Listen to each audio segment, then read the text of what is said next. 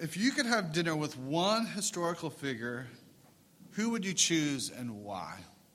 I was kind of curious of who would say what, so I Googled that question, and here's some of the responses that I got from an article. One person said Rosa Parks. I would like to know her thoughts on courage. One said Bill Gates. I would like to pick his mind. Or there is that cute girl in history class. One said my great-grandfather. He served in World War II, and I would love just to simply to meet him. And someone wrote Jesus. I would want to know who and what is up with that guy, and I would assume it would be an interesting conversation. What do you think it would be like to have dinner with Jesus? Interesting, of course.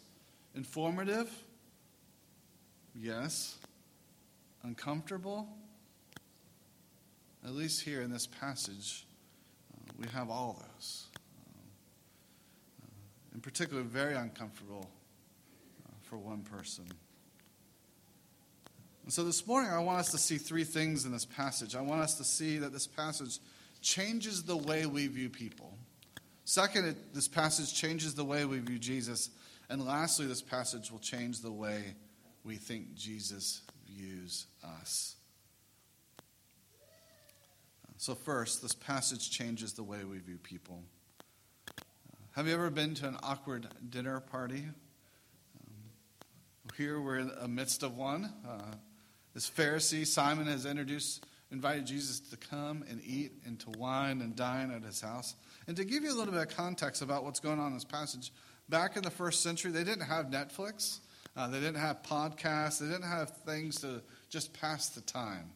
And so what the Pharisees would do, the upper part of society, what they would do is that they would throw dinner parties. They would try to get the cool speaker, the cool rabbi, the cool traveling speaker, and to come and to sit and to wine and dine them and to have a conversation about the things that matter, the things that they were talking about. And here, that's exactly what Simon is doing. Simon is inviting in Jesus, who is the talk of the town, who's the talk of the region, to come and say, to pick his brain about all things.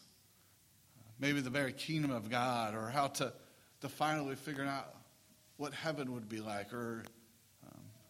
And what Simon would do is that he would throw this party because he can afford it, and he would invite the town, as it were. And you see that in that passage. You see it that the people were against the walls, is the imagery, and kind of listening into the conversation that's around the dinner table. And this is how they entertain. This is how they pass the time, as it were.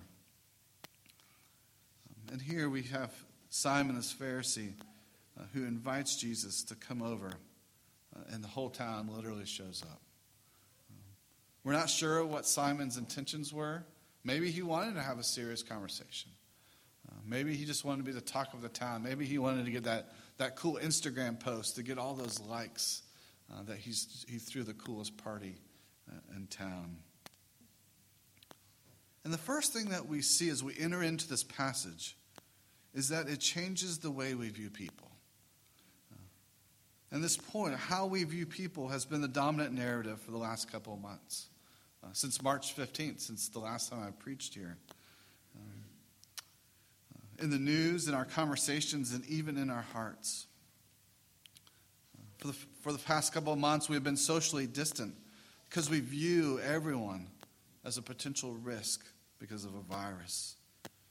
We've been socially distanced from some people due to the very color of their own skin, for their economic breakdown, for what they do or what they do not do. And because of sin and misery in our hearts, the concept of being socially distanced has been around since the very beginning. Since Adam and Eve listened to the voice of the serpent and they took that bite of that fruit, they've been hiding and been socially distanced ever since. And the reality is that we hide. And we are often socially distanced just because that we are fearful of what we might bring to the table. But we're also fearful of what others might bring to the table as well. We're not like them. we don't want them around us. And because of that, we view people with a certain posture. And here in this passage, we have someone who's socially distanced because he thinks he's better than everyone else religiously. Again, let me ask you a question. What does your typical Christian look like? Luke gives us this person named Simon. He was a Pharisee. Pharisees were those ones, as you maybe see as you read throughout the Gospels. They gave the best detailed prayers. They were the teachers of the law. They were the preachers of their day. They were educated and learned and well off. But Luke also gives us another person. This person has no name, no family history. All we know about this woman is that she's a sinner. Probably not educated. Clearly does not have social skills. By coming into this dinner party that she probably wasn't invited to. Putting her hair down. And doing all those things that were probably awkward in the day. And Luke is putting these two people right in front of us. And it seems everything is totally different about them. Everything is different. Their gender, their class, what they do not do. But it seems that they both have one thing in common. They both have a debt that they cannot pay. And here Simon has this conversation with himself. Again, if you read this passage before, it probably gives you a little chuckle that there he's talking to himself, and Jesus asks him a question, and he responds. And Jesus tells him a story. He tells him a parable. A certain moneylender had two debtors. One owed 500 denarii and the other 50. And when they could not pay, he canceled the debt of them both. And then Jesus asked Simon a question in verse 42. Who would love him more? And the one with the larger debt.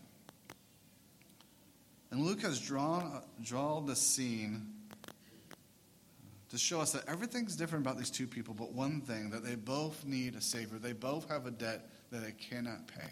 They both need a rescuer. So again, who is your modeled Christian?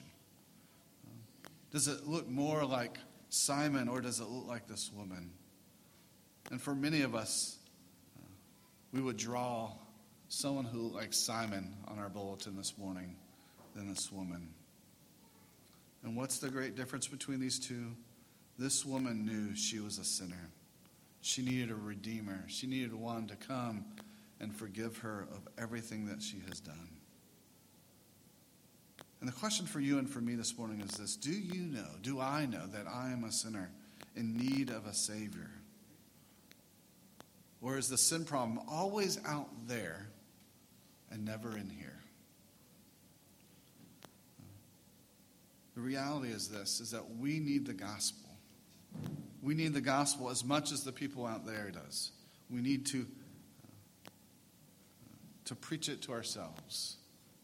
That's why we come here each and every Sunday. This is why we have the Lord's Supper. This is why we have the songs that we sing and the word that we read, is that we need to be reminded that we have a Savior, a Redeemer, and a friend. In college, a book that radically changed my life was a book called The Discipline of Grace by Jerry Bridges. And he reminded me there, I was a young lad, a young man, working at a little PCA church, doing youth ministry, going to a Christian college. And in that time of my life, it was all about the gospel. I need to get it out there, out there, out there. And until that point, as I was reading this book, I was reminded I need the gospel in here.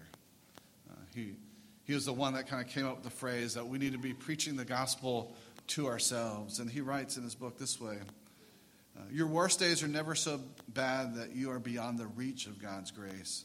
And your best days are never so good that you are beyond the need of God's grace.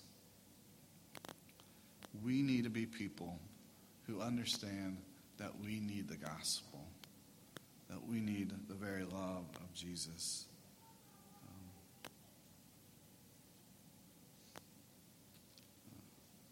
For us to live in this world and to continue in our neighborhoods, in our workplaces, and even in our city,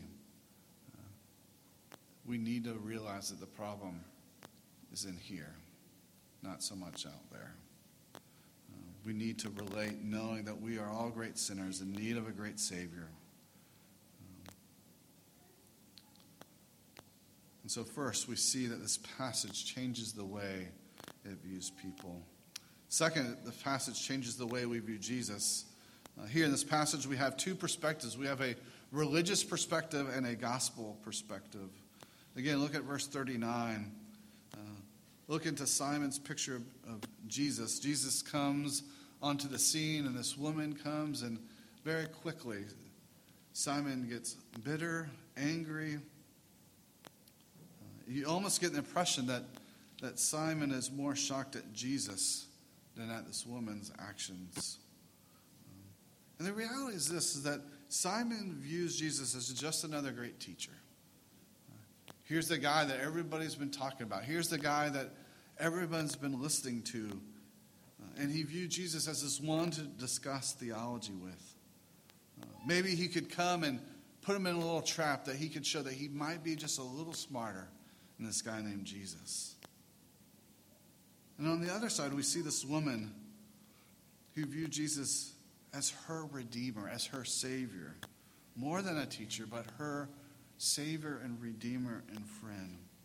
And we see this because she puts her whole identity in the very feet of Jesus. She comes giving it all, as it were. And you see this. You see this by her breaking the ointment of jar all over the very feet of Jesus. We see this by her putting her hair down. We see this by her just crying all over the very feet of Jesus and drying it with her hair. She has realized that she has been forgiven and everything has changed because of that. And so let me ask you this question this morning. How do you view Jesus? Is he just another great teacher? Or is he truly your Savior? Is he truly your Redeemer? Are you just with Jesus? Or are you truly worshiping him at his feet because what he has done for you? That he has paid that ultimate price, that he has paid that debt that you could not pay, not even on your best day. And the reality is this, is that we need to make sure that we have the right view of Jesus. That he's more than a teacher, that he's more than an example. That he is truly our Savior, Redeemer, and friend. That he is one who is with us and that he is one that is for us. And we see that she is so overwhelmed by the very love and grace of this Savior that she cries out so much that she is washing the very feet of Jesus. She is so overwhelmed by him being the Savior that Simon was in love with the doctrine, but here we see a woman who's overwhelmed by his grace and his love. Again, just think about this actions here. The woman is all the cues, as it were, in the text leans to the reality that she was a prostitute, that she was a sinner, a woman of the town, the jar of ointment that's around her neck. And here we see that she's given it all over. She's given it to Jesus. She is putting it all at the very feet of Jesus because she sees that Jesus is the only true Redeemer, Savior, and friend. And the reality is this, is that she is still a lover, but she loves Jesus rather than her sin. And even the crowd we see is a little surprised by Jesus in verse 49. Who is this who even forgives sins? Who is this man who lets this woman touch her, but also at the point who says your sins are forgiven? Go in peace. And so again, how do you view Jesus? Who or what kind of Savior is this? Is this Jesus just another great teacher for you? Is this a guy that we can rally behind to have some sense of community? That I'm not alone every Sunday morning? Who is this Jesus? How do you see Jesus? How do you view him? As you read the text, are you there to be intrigued by the doctrine, or are you overwhelmed by him being your Savior? See, the reality is, do you know that Jesus is that type of Savior that will leave the 99 and go after the one? Do you know that Jesus is that type of Savior that has written your name on the very palm of his hands? Do you know that Jesus is that type of Savior that embraces the prodigal? He welcomes you at his table, that he throws a party. Do you know that Jesus embraces radical sinners because he is a glorious Savior? Again, how do you view him? Are you just with him? Are you truly in awe of who he is? Because you truly see him as the one who has come to serve and to come and to wine and dine you, to be with you, to have an intimate relationship with you, to save you and to redeem you. And so this morning we've seen that this passage changes the way we view others. It changes the way we view Jesus. And lastly, this passage changes the way we think Jesus views us. And the reality is this: how we think Jesus views us will actually change everything. It changes our perspective on life. It will change how we view others and how others view us. And let me ask you this question. Do you think Jesus loves you because he has to? Or he loves you because he wants to? And again, the reality is how we answer that question will change everything. How we view Jesus, yourself, and others. And here, why did this woman come into the scene? I mean, again, it's an interesting scene. She, verse 37, and behold, a woman of the city who was a sinner. And when she learned that he was reclining at a table. Again, we have no name, no sense of who this woman was, but she just heard the rumblings that Jesus was in the town, and she had to get there. Again, she busted into this dinner party. She went to the very feet of Jesus, and there's this midst of just an awkward scene, as it were. But here she knew that she had been forgiven. And she knew that here stands the very Redeemer of the world. And she knew that Jesus did more than just enter an awkward dinner party, that Jesus actually entered into life, that he took on flesh, that he humbled himself to live that life, to die that death, and be obedient all the way to death on a cross.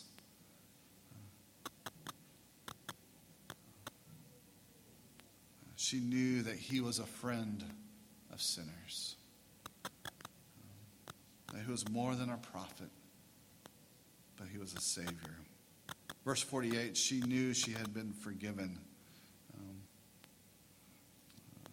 In the Greek, in the original language, it's in the perfect tense, meaning that there's this past event that has this ongoing, current reality to it. And we need to understand that our Savior has done that he has come to redeem us, that he has come to save us. And it's more than just past history, but it's also ongoing history, that our Savior comes and he comes to justify us, to declare us right, but he also comes to sanctify us, to make us into what he's already declared us to be. And he also comes to glorify us, to take away all our guilt and our shame and our sorrow and our pain, to make us whole again. 2 Corinthians 5:21 says, God made him who had no sin to be sin for us, so that in him we might become the very righteousness of God. So she comes amazed. She comes amazed that someone would pay her debt. We see her response and how much she loves and adores Jesus as her Savior. We see it in her tears. We see this woman has been living with intense guilt and shame.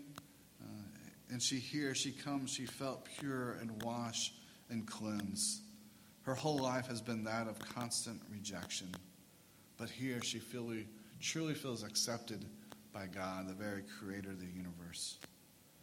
Her whole life has been formed by the narrative that only people who wanted to hang out with her were those who want to pay for certain services. And here Jesus accepts her, forgives her. And she comes with her tears because she knew that how Jesus has viewed her, that she was worth it. That she was worth it to come and take on flesh, to come and live that life, and to face all the sorrows of humanity, all the sickness, all the hungry, all the awkward dinner parties, and even the cross, to come to bear all those things. And she knew it. She knew that Jesus, that she was worth it to Jesus. And so Jesus comes in and enters into her guilt and her shame and says, "You are forgiven." And she weeps. And her tears were both of ongoing repentance, but also ongoing joy. Because she realizes, maybe for the very first time, that she has a friend in Jesus. Consider her hair here. Back in the first century, the woman's hair was that of her glory. So that's why they would put it kind of tightly up and let it down in times of intimacy. And here she loosens it all down. She lets her glory down, as it were. Because she knew, maybe for the very first time, that Jesus was more concerned about her glory, than anything else. She knew that Jesus left his glory to come to rescue her, to redeem her. Consider her kisses. Again, this act of pure adoration. Here, this woman is perfectly aware of the commitment that Jesus has for her. And it's been interesting as I've read and studied this passage and even listened to some sermons that everybody points out that the shock of the passage always focuses on the woman. Her coming into this dinner party, for her to do those things that she's doing to Jesus. But I think the real shock of the passage is not so much the woman's response, but Jesus' response to the woman. So we need to consider him. And I think you see this in the passage. Simon was more upset about how Jesus was responding, how he was coming to this dinner party than this woman. And so he's not put off by this woman's fleshly sins, that when she came to him, there's no sense of judgment. There's no sense of a Heisman of, yeah, you can come near, but just stay that far away. Jesus recognized that her actions were real. And Jesus comes in and he reinterprets what she is doing, not as loving acts, but not erotic acts. Here, this woman knows that she does not have to sell herself anymore because she has been bought by a price, that Jesus has paid it all. And Jesus doesn't stop her. And the good news of the gospel is this, that Jesus is happy to link his identity with hers, just as he is happy to link his identity to yours and to mine. Again, I believe the real shock of the passage is not the woman's response to Jesus, but Jesus' response to this woman. This might be the first moment in her life where here's a man not taking advantage of her, but honoring her and respecting her. And the scandal of this woman coming to Jesus and putting her hair down and kissing his feet and just putting this perfume all over him is nothing in comparison to the very scandal of the cross.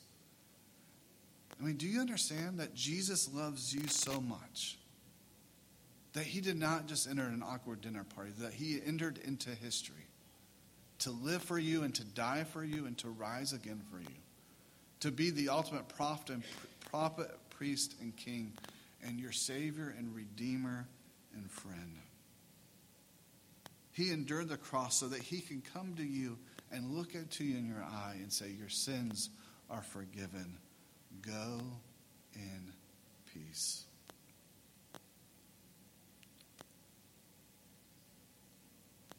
And he endured the cross He entered into all of history so he can sit us down at his table. Since Jesus was more than willing to take the very scandal of the cross so that he can just simply have a meal with you and with me. See, things have changed. No longer does Jesus wait for us to invite him to come and eat, but he invites us to come to his table. The guest has become the host. The tables have turned. That he has come and invite us to his table. And that's what he's doing this morning. He's coming to remind us and to invite us to his table. To taste and see that he is good. To remind us that he has paid the very ultimate price. That his body was broken for us. And that his blood was shed for us. So that we can come and taste and see that the Lord is good. So he can point us to even a greater meal, a better meal, that last meal, the wedding feast of the Lamb. Imagine that meal. And so this morning, be reminded of how Jesus truly views us. In the midst of who you are and where you come from and what you have done, he comes and calls you by name and says, "You are mine, and I have a place for you at my table." And so our Jesus comes and invites us to come. Come, all who are heavy laden and weary, come, and I will give you rest. Our Jesus invites us to come here from Isaiah 55. Come, everyone who thirsts, come to the waters. And he who has no money, come and buy and eat. Come, buy wine and milk without money and without price. Why do you spend money for that which is not bread, and your labor for which does not satisfy? Listen diligent to me, and eat what is good, and delight yourselves in rich food. Incline your ear, and come to me, and hear, that your soul may live. And so, since Jesus views us as his people, ones that he truly loves, and since he is the one who invites us in, and he's the one who's paid the ultimate price for us to have this simple meal this morning. So come and eat, come and rest, come and know that you have a Savior, a Redeemer, and a friend in Jesus.